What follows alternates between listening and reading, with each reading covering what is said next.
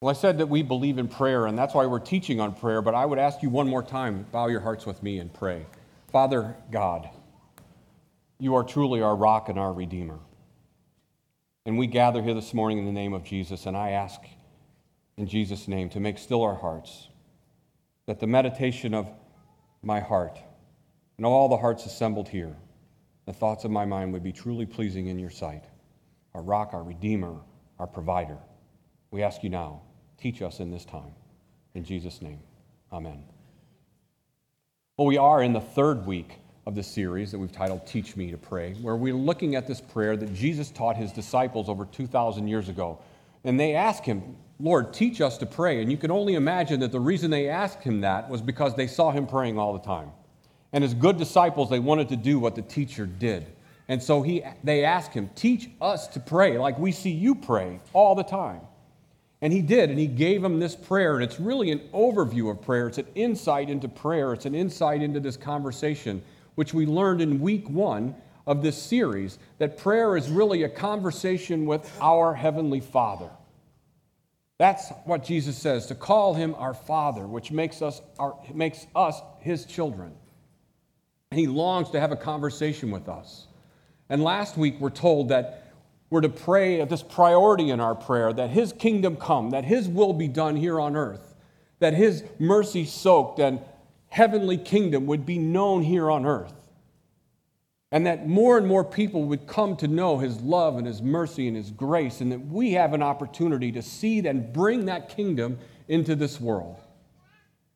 But this week, as we look at the third petition of our prayer, things shift a little bit. It's in this third petition that Jesus teaches us and informs us to pray for ourselves. Now, I know most of us grew up saying, or being taught, you never pray for yourself, right? You can pray for your grandmother who's sick. You can pray for world peace. You can pray for others, but you shouldn't pray for yourself. And if you pray for yourself, you can only pray for yourself if you're on fire or being chased by a bear. Other than that, it's selfish to pray for yourself. But, don't listen to that, because that's not what Jesus teaches us. He teaches us in this prayer to pray for ourselves.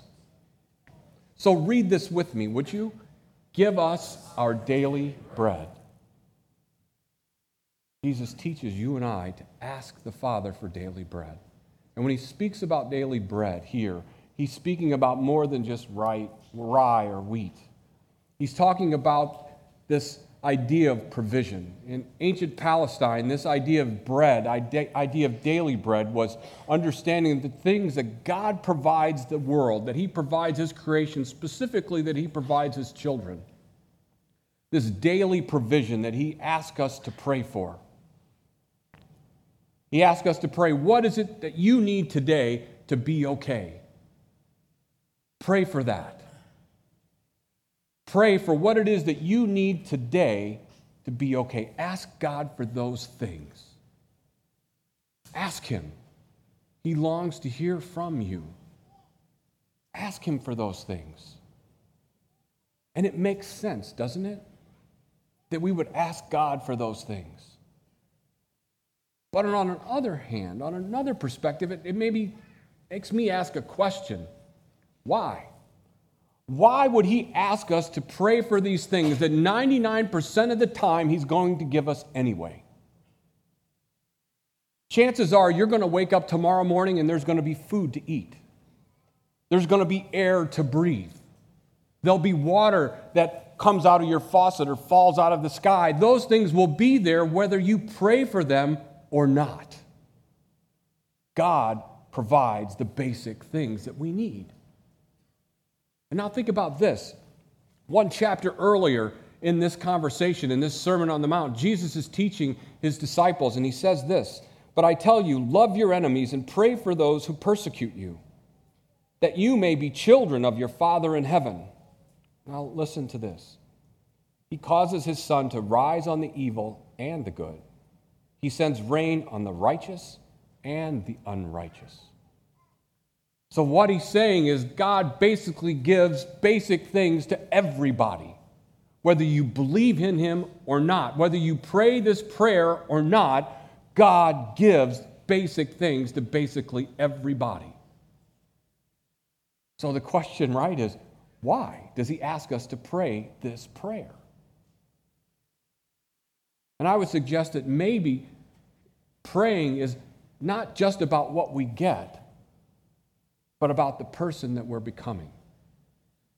That it's not just about getting things or just about God giving us things, but maybe it's about the person that he wants us to become. Think about it like this. As parents, as we raise our children, we know there are certain things that we have been given the responsibility of providing our children. We're told that we need to clothe them and feed them and provide for them and have security in our homes for them. And that when they leave our homes, they're to be fed and smell good and have clothes on. And we know that. But also we know that we need to teach our children that these things don't just grow on trees, that we provide them, and that we have made decisions to provide these things for our children, and that we teach them to say please and thank you, and to ask us and to make requests for things, not because we won't give them to them unless they ask, but out of fear of who they will become if they never learn to appreciate all that we provide. They become those people that the world calls spoiled brats. And it's the same with God. Our Father in heaven gives us the basic things that we need. And he calls us to pray for our daily bread, not just when we're being chased by a bear or when we have cancer, but for our daily things, to be reminded that he provides these things for us each and every day out of his gracious love for us. And we were reminded just a few moments ago that he is our Father and we are his children. And as his children, he provides what we need. But he's also about teaching us and shaping our hearts. Remind us that he is the one that has provided these things. And so when we pray this prayer that he instructs us to pray, we remember it is God that provides these things, but we also are awakened to this understanding of our deep dependence upon him. That we understand that the air that I breathe and the heart that's beating in my chest, we are dependent upon him for those things. It awakens that understanding in me. Because there's this lie in our culture. There's this lie that we buy into. There's this lie that we tell ourselves. And the lie goes like this: I've got this. I'm sufficient.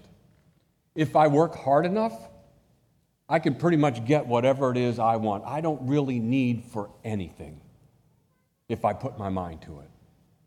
Don't worry, I've got this. And we celebrate our achievements, don't we? And we downplay our dependence upon God. Our Facebook pages, just look at our Facebook pages and our Instagram posts, and this is what they look like. I've got this. Don't you all agree? Yeah, and here we have no need for our dependence upon God. And we buy into that lie and we say, I've got this. You know, and we learn this early on. If you've been around any 2 or 3-year-old lately, or maybe you remember in your past of being around a 2 or 3-year-old, there's words that they learn, and you're sitting there going, I don't understand where they learned that from, but they have these words that they just sort of come out of them, sort of intuitively. It's like, no, and why, and mine. Right? And the other phrase they say is, I do it myself. Right? I could do this myself. When our oldest daughter was about that age, we used to make and buy these puzzles for her, and we loved to put them together. And she got to this magical age about 2 or 3, and she'd say, watch me. Don't do it, watch me do it. And then she'd step back and see? And I think that's hysterical, because this year at Christmas, we were at home and all the family was in, and her second child, Ezra, who's 3, is sitting at the kitchen counter, and we're coloring together. And as we're coloring together, I'm coloring, and he stops me, and he grabs the crayon, and he says, "I do it myself, Peepaw."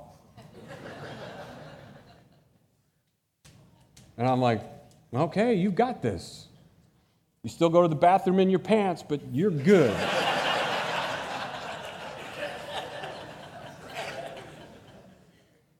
And think about it from God's perspective, right? We sort of grab the crayon out of his hand and we say, "I've got this." We go to college, we move out of our parents' homes, we get a job, we start buying things, we fall in love, we get married, we accumulate things, and we look around and we fall for the lie that says, "I'm in control." That all this is because of what I've done, the hard work that I've done. All this is mine. I've got this. And so when we pray this prayer, it reminds us that there's another perspective, one of our Heavenly Father. And if we'll just pause for a minute and sort of try to see things from his perspective, we see that the air that I breathe, the heart that beats in my chest, the foundation on which I build this life is built on the foundation that God has provided. This earth so precisely positioned in this universe so that life can exist here, so that you and I can exist here. He provides an opportunity for us in this world to have provisions, to have food, to have clothing, to have shelter. He has provided that for us, and if we'll just pause for a moment and see things from his perspective, we'll see our great need for him and our dependence upon him. And so when we do that and we pause, we look around and we see and we marvel and we say just what the psalmist said in Psalm 8. "When I consider your heavens, the work of your fingers, the moon and the stars, which you have set in place, what are mere mortals that you are mindful of them? Human beings that you care for them. You have made them a little lower than the heavenly beings and crowned them with glory and honor. You made them rulers over the works of your hands. You put everything under their feet. Lord, our Lord, how majestic is your name in all the earth." When we pause for a moment as children of the Heavenly Father, we realize our great need for him and our complete dependence upon his provision. And this prayer, as we pray it, reminds us of that. It reminds us of our deep dependence upon our God, who so richly provides for us. When I was a young boy, I used to go and visit my great-grandparents, both of them born in the late 1800s. And I remember going to their farm in south central Missouri and being there and spending time there. And I remember being asked to go into this place that I hated to go. And I don't know, maybe you've been in one of these places. Anybody ever heard of a root cellar? Yeah? You know, for those of you that don't know, it's this hole in the ground where people put food. And they can put food there, and in the wintertime it doesn't freeze, and in the summertime it doesn't get hot. It doesn't spoil. It can actually stay there for months on end. And they had this root cellar in the ground, and I would be asked to go there. And it was a place that, you know, in like horror movies, you never go, right? Because that's where the axe murderer always is. But you never go in these places, and this one looks like a condominium compared to the one that I was asked to go into. But I went in there, and it was just like full of all these canned goods and these like things that they would can on their own, beets and green beans and peaches. There was just rows of this stuff in there. And it was interesting, and I talked to them about it, and they said, you know, when we grew up as kids, we didn't always have electricity. We didn't always have refrigeration. We had to put our food in root cellars. And there were times in our lives where power would go out, and we didn't know where things would come from, and we knew there would be times of scarcity, and we had to put things away, and here you could keep them for months. I asked my mom, I'm like, yeah, but this is 1972. They've got a refrigerator, they have a pantry. Why do they need a root cellar? And why is there still so much stuff down there? My mom said, well, they lived through the Great Depression. They lived through a time where you had nothing. They know what it's like to have nothing. And so they want to always ensure that there's something. It's sort of like they have a little bit of security because of all that's down there. Right? And there's this mindset, and sometimes for very good reason, this mindset of scarcity, like there's not going to be enough, like we're going to run out. And so what we do in this mindset of scarcity is we hoard things. We sort of like collect things, and we want to make sure that things don't run out, because if they run out, I'll lose my peace. I won't have peace of mind. I'll be anxious, and things won't be good. So I hoard the things that I think I need. Right? And for some of us, maybe it is food. For some of us, maybe it is just simply that. It's just food. But for others, maybe it's knowledge. Maybe for some of you, it's knowledge. You have to be the smartest one in the room. You can't go anywhere because you're afraid somebody's going to ask you a question and you're not going to have an answer for it, so you hoard as much knowledge as you can. Or maybe for others of you, it's relationships. Like, I need to be in love. I need to have a relationship. I need to have somebody else with me, because if I don't have friends, if I don't have a spouse, if I don't have these things, then who am I? And why am I even here if I don't have these things? So I hold tightly to these things because I'm afraid that I'm not going to have, that I'm not going to get. What are these things in your life that you're hoarding, that you're holding on to out of fear that there won't be enough? You know, one of those things for me, and there's a list of things for me, but one of the things I want to share with you this morning, I have to warn you, is kind of weird. And it's kind of vulnerable for me to share with you, but I feel like it's a good example, and it's this idea of personal hygiene. And this is a picture of my drawer in my side of the vanity in our bathroom. And the fact that I see this picture and there's only 11 bars of soap kind of makes me anxious. Quite honestly, it does. And I think I need to run out to Sam's, and then I realize Sam's is closed. And we need to go get a Costco membership. But the fear is in me that I'm going to wake up one morning and there's not going to be soap, there's not going to be a deodorant, and I'm not going to go into the things I share with my therapist about why this is. But it's because I'm afraid for some reason, and I'm not trusting in God's provision, that there's going to be soap in my drawer tomorrow, or that I couldn't go get soap tomorrow if I needed it. And so when I pray this prayer, Lord, give me this day my daily bread, I'm reminded of the abundance under which I live. The abundance of things that God has already provided, the dependence I have upon Him, that I don't need to take upon that task of worry, because God has got this. But I'm also reminded that not only does He long to provide for me my daily needs, the things that I need to live and to move and to be okay, but He has provided me the most gracious of things, and that is the life of His Son, Jesus Christ, so that I can truly have abundant life now and forever.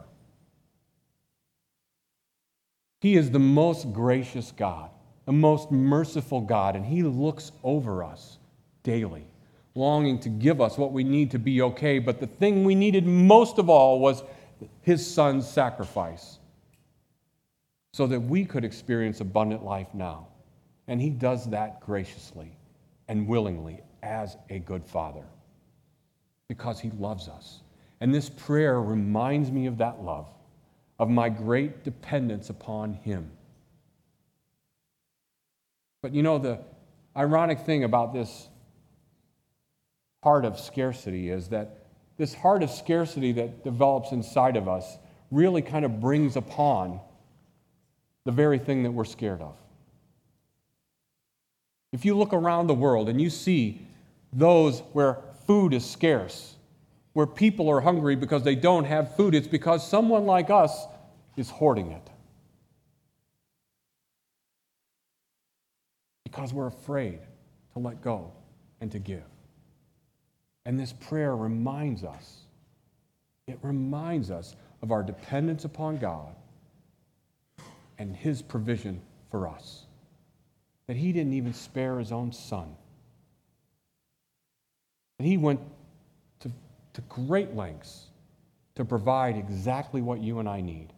And He calls us each and every day to call upon Him. Again, teaching us and reminding us of our dependence upon Him and how graciously He provides for us, so that we remember all that we have.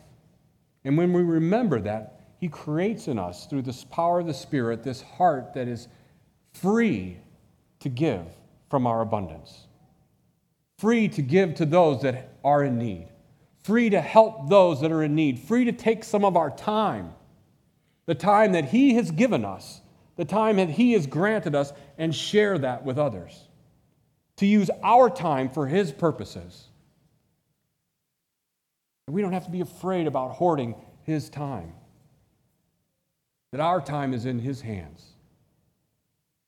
And when we follow Him, when the Spirit starts shaping our hearts, and we understand our great dependence, and we live in this life of abundance under the hand of our Heavenly Father, what happens is within us wells up this attitude of gratitude, this feeling of being blessed and understanding all that He provides for us. When I pray this prayer, I'm reminded of whose I am and where my true identity rests. It's in being a child of God. And I sit here and I say, I am blessed. And so as we go back and we look at this idea that maybe as we pray this prayer, it's not just about what we get, but about who God is shaping us to be. That who He's shaping us to be, not someone just who's successful or well-known or who smells good, but somebody who is thankful, somebody who is grateful. And so that as we stand on this planet that He has positioned, and we feel the heat of the sun on our face, and the ground underneath our feet, and the smell of the flowers and of food, we can stand there as children of God, knowing that we've been set free from sin, and we have been placed here, and all of this has been done for us. And we can truly say, I am blessed. I am truly blessed. Jesus is teaching us that this morning. He wants to teach that to us each and every day, to pray this prayer, to give us our daily bread. Not only so that He will provide what we need to be okay, so that we can be reminded of whose we are and that we live in the abundance of God, our Father. And so we say, Lord, teach me to pray that prayer each and every day. I pray that for each of you, for Jesus' sake. Amen.